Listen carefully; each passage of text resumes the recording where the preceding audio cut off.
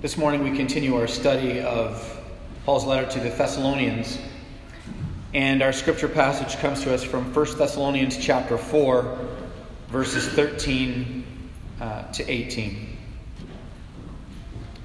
No, that's not right. It's 1 Thessalonians 5, 1 to 11. As soon as I looked down, I thought, I have the wrong text here. Okay. Great start.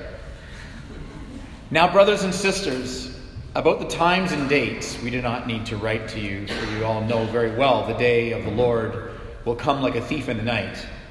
While people are saying peace and safety, destruction will come on them suddenly, as labor pains on a pregnant woman. They will not escape.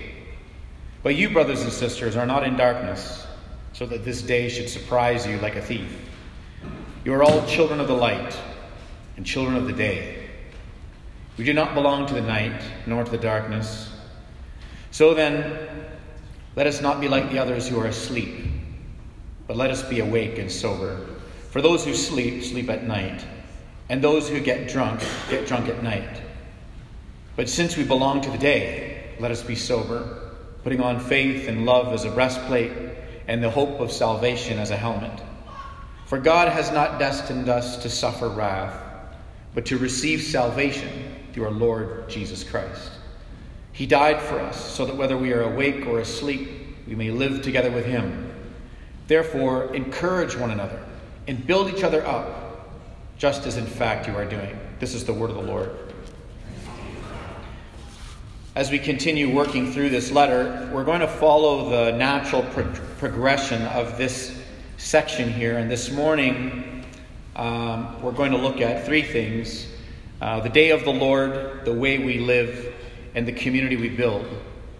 I've entitled this whole series The Already and Not Yet because, as I've been mentioning many times, it's a term that theologians use to grapple with the implications of the space that, as believers, we live in. Christ's resurrection and his ascension occurred, and that certainly meant significant things, with the sense in which his kingdom has come.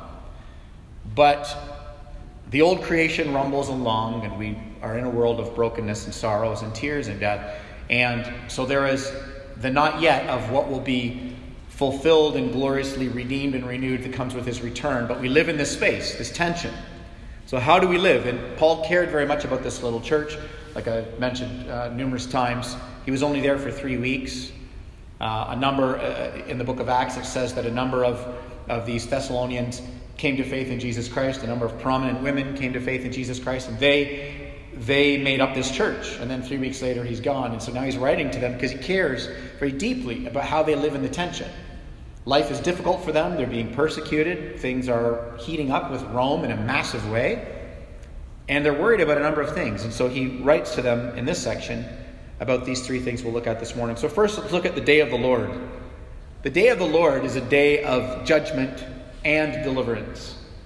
This theme of the day of the Lord, it spans both testaments. If we go back to the Old Testament, the fall of humanity in Genesis 3, where we reject God in favor of being our own God, leads to the building of the city of man in Genesis 11, Babylon, the Tower of Babel. So that rejection of God very quickly leads to building a city that spurns God. We will chase our own desires, appetites. We will define for ourselves truths. And so that ancient city, that first ancient city of Babylon, becomes an icon throughout all of the Old Testament scripture of all of the cities of mankind where we just follow that same destructive pattern of rejecting God in favor of being God. And as Babylon becomes this icon in the biblical story, you move into Exodus, and the next Babylon shows up, and it's Egypt. And they're the oppressive power that, of course, enslaves Israel, and they're dying terrible deaths in slavery in Egypt. And so the Pharaoh and Egypt is the new Babylon. And so when they are delivered from Egypt, they call that day the day of the Lord. The day of deliverance is the day of the Lord. And they celebrate it with the Passover. And so there's this celebration that their deliverance has come and that God's judgment has come on these oppressive powers. But as you move through the Old Testament, an interesting and tragic thing happens. Another Babylon rises up but it's not the Babylon you'd expect. Because by the time you get to the book of the prophets, the prophet Amos, Amos starts writing about this oppressive power, and the oppressive power is actually the people of Israel. The oppressed have become the oppressors. And the entire book of Amos is Amos saying to the people of God, you better not pray for the day of the Lord, because the day of the Lord is going to be directed at you. It's a tragic turn of events. But as the narrative rolls through, the rise and fall of multiple powers in biblical history, Israel then, shortly after that, falls under siege to the next Babylon, which is Babylon. How the Old Testament ends. And the way that the Old Testament ends is essentially that everything's been undone from the beginning. By the time you get to Babylon coming in and Daniel and his friends are being ushered in as slaves, the walls of Jerusalem are destroyed, so that undoes the work of Nehemiah. The temple's been destroyed, that undoes the work of Solomon. The law of God has been destroyed, it's nowhere to be found, that undoes the work of Moses. They're back in slavery and they don't have their livelihoods any longer, and so that undoes the work of Abraham. By the time you get to the end of the Old Testament, it's just like everything's been flattened. And so this day of the Lord has been this constant theme. And then when Jesus comes on the scene, and God, the God of all history, who's not been, angry and wringing his fingers together, just wanting to destroy humanity, but with tears, this God of holiness and of judgment and of sovereignty is continually moving toward humanity in this scandalous contradiction of what we deserve and this undeserved grace. He incarnates in Jesus Christ, and when Jesus Christ is born, there's a new Babylon, and it's Rome. And that's where we pick up this letter. So it's just always been. And it is today the same way. There is always the quote-unquote Babylon. There's always the oppressive power that is standing on the necks of people, bringing destruction in the world. It's not difficult for us to see these things in our news feed, of course. But this day of the Lord is a day of deliverance, and it's the promise that God will deliver this world of ours from corruption and sadness and tears. He will bring about the renewal that he has in his store, and that's what we find in the poetic imagery in the book of Revelation. And we talk about that often. I've mentioned it numerous times during this teaching, that you read through Revelation 5 and 6, and how does the new Exodus happen? How does the day of the Lord happen? And you see that it's not Jesus on the rampage, it's not God on the rampage. In the book of Revelation, he who is the Christ, but he is depicted poetically as a lamb with the marks of slaughter. So God, unlike every other world power who established the kingdom by just decimating the enemy, God incarnates and comes in Jesus Christ, unlike any ruler that the ancient world had ever seen. And he does not accrue power to destroy his enemies. He lays his life down, sheds his own blood to save his enemies. Who's all of us? Because the beginning of the biblical narrative is nobody actually wants God. So everybody that God has ever saved in the history of humanity has been his enemy, because we don't want him. And still true. And so this is this day of deliverance, the day of the Lord. In verse 3, he says, there's going to be people who say peace and security when this day comes. But who's saying that? Who's saying the peace and security?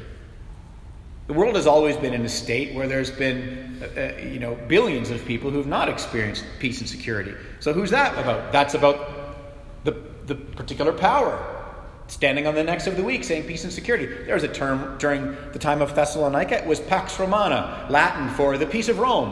How did they achieve that peace? Not by sitting down with the power of the pen and diplomatically having discussion. It's the sustained imperialism. And those in power laugh at God. 380 years before this was written, there's a political treatise by Plato called The Republic. And 10-book work.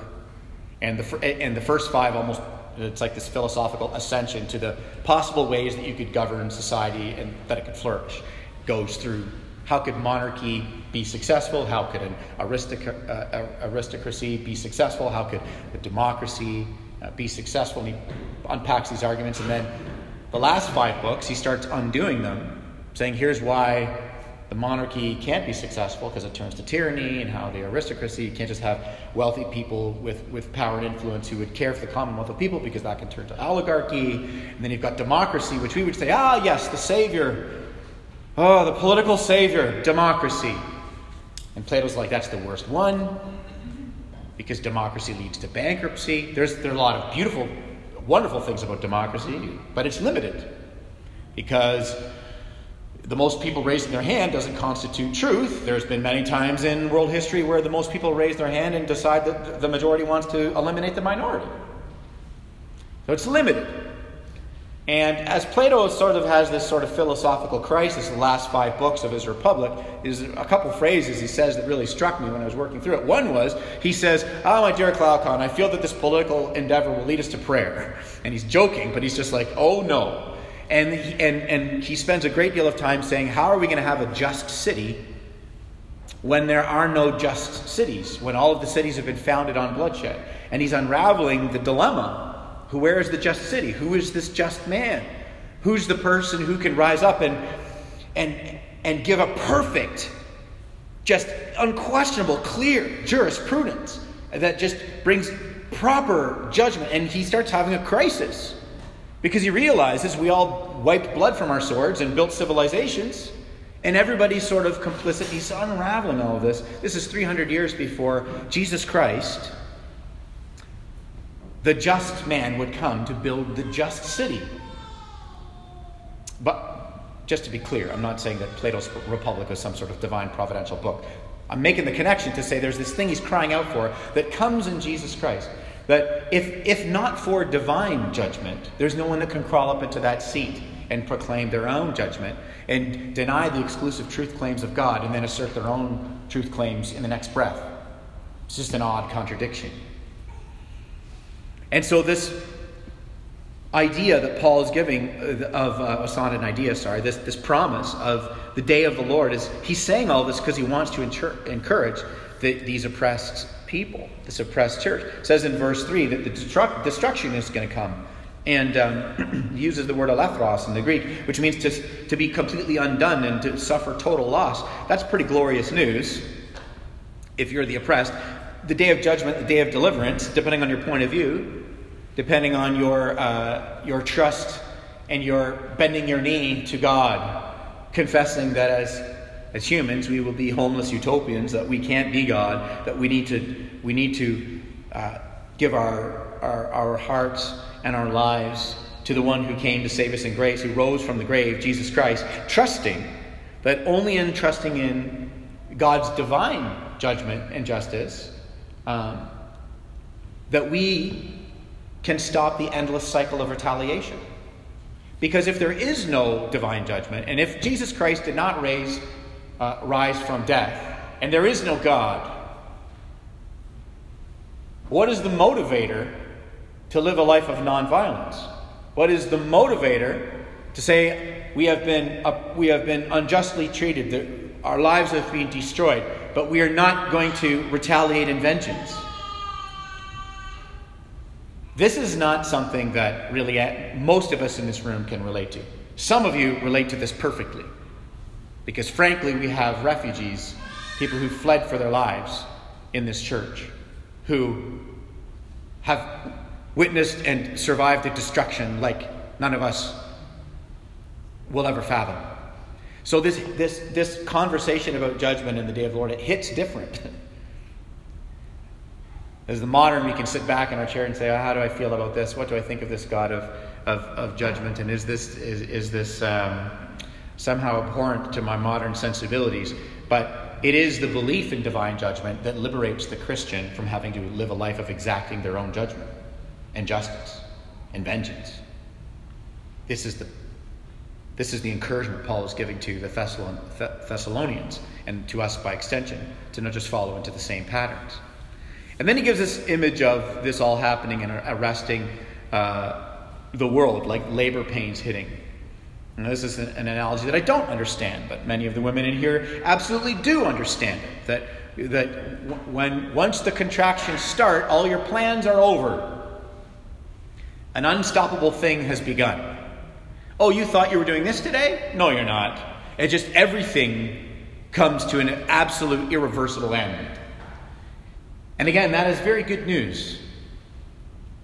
If your family's been killed in the streets, if your livelihood has been destroyed, there's 1,000 ways that plays out, the horrors of it. And again, if I just dial it back a bit for a second, because speaking of war is low-hanging fruit, but I want you to consider for a moment how all of us contribute in some ways to the ways in which the world is not a loving and caring and generous place to be. The book of Proverbs says, death and life are in the power of the tongue. So there are ways in which all of us are complicit.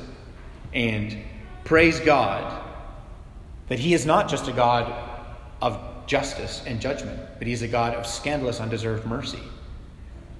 You see, in the end, nobody's getting away with anything. And frankly, I think that's very good news. The problem, though, is I also deserve that judgment because I have contributed to the hurt and the pain and sorrow by being unloving and unkind and selfish in a myriad of ways. And so I praise God that all who will turn to him, and repentance doesn't mean saying, I'm sorry. Repentance means you flip your life around and you start going in a completely other direction by the power of the Holy Spirit, not by our own pulling ourselves up our bootstraps. But that repentance means that all those who repent don't receive the judgment that we deserve. The labor pains just show up, bang. What are you doing? You thought you were doing it, you're not doing it. That's why we can't do eschatology like a C-section. Books and charts and the Bible in one hand and the newspaper in the other. And look at these world events. Oh my goodness, you're not scheduling a C-section. That's the image is labor pains. It's happening now. So what does this mean for us? It moves on. It leads us to the next thing, which is the way we live. So how does Paul want the Christians living, and us by extension? And the answer is, in times of great darkness, sober, not surprised. It says that we belong to the light. We don't belong to the darkness. So that removes us from having a self-righteous posture. Right? We don't look out on our neighbors in the world and our places of vocation or people who don't share our faith with like a self-righteous sort of, I find your lack of faith disturbing. This sort of a dark, grim. There's a soberness to the way the Christian relates. You know, the Old Testament view of history is linear, and I walked us through it earlier. It's just linear. It's just moving through history. But the New Testament, it's linear, but it's parallel. And this is why Paul speaks this way, and this is how you and I ought to live and relate to the difficulties and the horrors and the stresses and the anxieties of our world, is that the old creation is rumbling along. Jesus Christ comes. God writes himself into human history irreversibly through his glorious life, his atoning death, his divine resurrection, a point in human history that changes everything. And so as human history continues to move on, there's now a parallel reality, if you will, which is why when Jesus spoke about his kingdom, he kept talking about it in two ways. It's like it already came, but it's coming. And particularly in the Gospel of Mark, it's just back and forth all the time. The kingdom that's here, but not yet, already and not yet. So Paul wants us to be very sober, not surprised, not just getting sucked into the sort of emotional fray that everybody else is getting sucked into that doesn't share our faith. He doesn't want the church to assimilate with the culture and just sort of become children of darkness and become disciples of the shifting values of our particular time and location and history. The church is not to assimilate. The resurrection of Jesus Christ means, oh no, I'm living in a completely different way here. We're not to have that anxiety and pessimism, just refusing to be ministers in the city, refusing to be involved in civic life, keep our mouths shut, live in a Christian ghetto, just live from church event to church event. No, it's not that. It's also not naivety and shock. Constantly surprised. Constantly dislocated. Constantly being shaken. We shouldn't be surprised by anything. Sorrow, yes. Sadness, for sure. But not surprised. There's a lot of people who are surprised because we keep on looking around at each other as children of the Enlightenment, and we go, come on, guys, we're better than this. Do better. We're not better than this. Somebody wakes up and wants to nudge the world in a beautiful direction, and somebody else wakes up and says, let's wreak havoc. It's always been this way. We will not educate ourselves out of the human problem. Science advances in ways that are mesmerizing. Scientific technological advancement is staggering. Advancement of the human heart? Good grief, man. We can find every problem today that you can find 2,000, 3,000, 5,000, 10,000 years ago. The same problems in the human heart exist because we need a Savior. We need to be reunited. We're dislocated from our loving and creating God, and we need to be relocated in Him. So there shouldn't be that naivety and that shock. He wants us to be sober, not derailed and paralyzed with fear. Confident in dark times because we grip to hope. We grip to God's perspective on things. That there will be renewal. That His judgment will come and that will bring deliverance. But also glorious undeserved mercy. Scandalous grace. God has been moving from the jump through history. Saving people that want nothing to do with Him and don't desire Him. This is the goodness of our God. So He says, I want you to be awake and not drunk. I want you to be sober. Live according to who you belong to. This is the idea. Don't fall asleep and be indifferent to the ways of God. And then in verse 7, he says, what does this way of living look like? And he gives a poetic image, and it's of putting on armor. And you look at the life of Jesus, and we know that this isn't like entering into a culture war, because that's not what Jesus did. But it's armor nonetheless. It's this image of the heart being guarded with faith and love. Our minds being guarded with the hope of salvation. The guarding of the heart, the guarding of the head. That God is designed to carry us through. That from our point of view that we are relating to the difficulties and the sadness and the sorrows of our newsfeed. Not with the same sentiments of everyone around us, but with a sense of pervasive hope inside.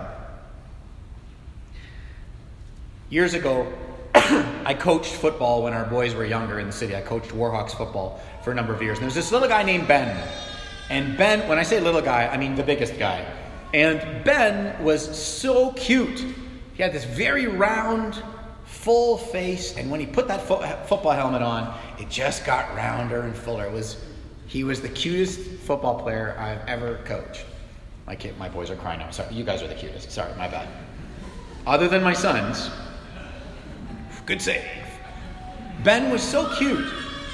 And he went in and he got hit, as one does.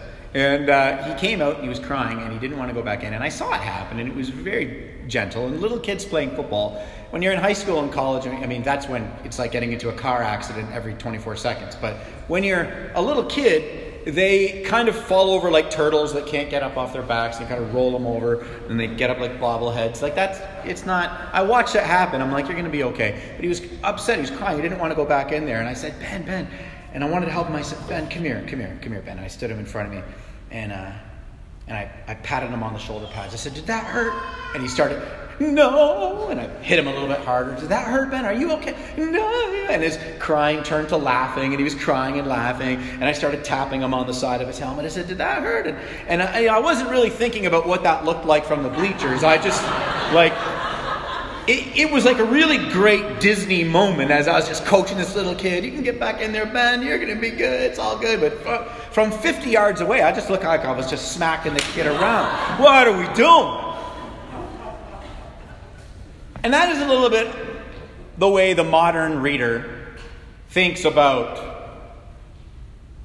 this day of the Lord and the judgment of God and how we relate as a church. And God is intimately with us, wanting us to guard our hearts and our minds with the armor of the nature of Christ and carry us through the struggle. And sometimes from the outside, from our point of view, our naivety, we're like, why don't you just wrap it up? Why don't you just wave your finger and fix everything in the world? And these sorts of arguments come up. How can you have a God that's so powerful and loving that He permits all of this suffering in the world? I mean, the fact that you desire your child to be responsible makes the opportunity for them to be irresponsible possible, just by virtue of giving them agency. So, even an infant can slap their parents in the face if you hold them high enough. And so God, giving us dignity and creating us in his image, use that agency every day to reject him. And it's not that God is doing a terrible job being God, it's that we are doing a terrible job being God. And so the text continues, and he says in verse 9, God has not destined us to suffer wrath. He's not destined us to suffer wrath. And he's talking to a Greek church. And that's important. Because I think if you were under the impression at the time, as many who rejected Jesus Christ were, they would have looked out at the Greeks and been like, no, you are absolutely destined for God's wrath. You're in the wrong camp. And what this reminds us throughout the New Testament is that God is not tribal, in the sense that he chose the people of Israel so that through them they would bless every nation. That was his plan from the jump. They failed at it, but that was his plan from the jump. And now he's saying to a group of people who have no business saying that they're the children of God, culturally speaking, and he's saying God has not destined you to suffer wrath. You know, God's sovereignty is not fatalism. We believe in the sovereignty of God and we teach it here because God is sovereign. And none of us can be saved apart from his grace. And his sovereignty is humbling. But God's sovereignty does not remove human agency. The Bible doesn't ever teach that. Jesus is walking around the streets calling people to turn to him and to trust in him and to repent and believe in him. God's sovereignty is not this eraser of human agency. It's not like Greek fatalism. My systematic theology prof, Dr. Michael Allen, described it like this. We often, as moderns, think of God's sovereignty like a chair. And if God's sitting in it as sovereign, there's no room for me. And if I'm sitting in it making decisions for my life, there's no room for God to be sovereign. He says the Bible doesn't try and neatly tie a bow around that. It's just teaching us that God's in his sovereignty, in his greatness, that he has moved throughout history, desiring that his wayward creation would turn to him, that we would be spared the wrath to come. This wrath of God. And when we talk about the wrath of God, it conjures up all kinds of images for people. And we use a backdrop of our own experience of wrath. And we use our imagination about wrath, or terrible traumatic things in our past about people of wrath. We project that onto God. Well, that must mean what God's wrath is. Someone in a fit of rage, an angry, abusive drunk. Somebody who you have to walk on eggshells around all the time because if you say or do the wrong thing, they're explosive. And so we read the wrath of God and we just project this. But God's, all of those demonstrations of wrath that is talked about, they're tremendously sinful.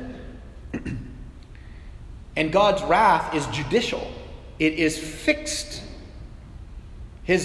When humanity rejected him in Genesis 3, his wrath was postured towards sin immediately.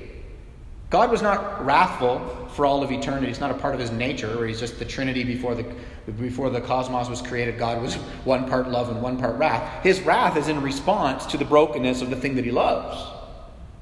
And so he says that we are spared from this wrath, that just as God is a God of justice, he abounds in tremendous mercy. So we have to understand his wrath in a way that showcases just the goodness of his gospel. Because I'll tell you something, the sermon that was preached on Pentecost when thousands of people came in didn't open up with, hey guys, wrath is coming. All the conversations about wrath in the New Testament are for the church. It does two things. One, it's alleviating to the people who have their necks being stepped on by oppressors. The second thing, people who are just going through religious motions, who could care less about the sin in their lives, all of this conversation about judgment and wrath is sobering. Say, I want to live in congruence with where history is headed. And so, the context for God's wrath, when God is asked in Exodus 34 to showcase his holiness, and Moses says, show me your holiness, he says, the Lord, I am the Lord, slow to anger and abounding in mercy. Slow to anger in the Hebrew means long-nosed. And this image of the long-nosed God versus the God who's just nostril blasting all the time, just on a hair trigger. This is not the wrath of God. He says, slow to anger and abounding in mercy. That's his words for describing himself when Moses says, show me your holiness. He goes, I'll tell it to you. Ezekiel 33. God says, I take no pleasure in the destruction of the wicked, but that they would turn and repent and turn from their wickedness. So you see, the wrath of God and the tears of God are all wrapped up in one. His radical patience and love as he moves towards us. And the final thing as I close this morning is the community that we build. So there's a way that we're to live with this patience, love, a soberness in these difficult times. Not with a self-righteousness, because we have to understand that we all contribute in various ways. We live lives of humility and confession, and we desire to more and more emulate Jesus Christ and walk in obedience to him. There's implications of his atonement and his union with him and being indwelt by the Spirit to live that way. And then lastly, it leads to the community we build, which is intentionally and joyfully. It's a labor of love. Paul closes with this, and I'm going to close with this. He says, therefore, encourage and build each other up. And it's a little stronger in the original language, because we can read it like, oh yeah, just be like, hey, how you doing? The word for encourage is parakaleo, which is to be a legal advocate. And the word for build up is oikodomeo, which is the one who builds a house. Paul is saying, encourage each other, and the people in these seats around you, encourage them and build them up like it's your job. Like you're a lawyer, like you're a carpenter.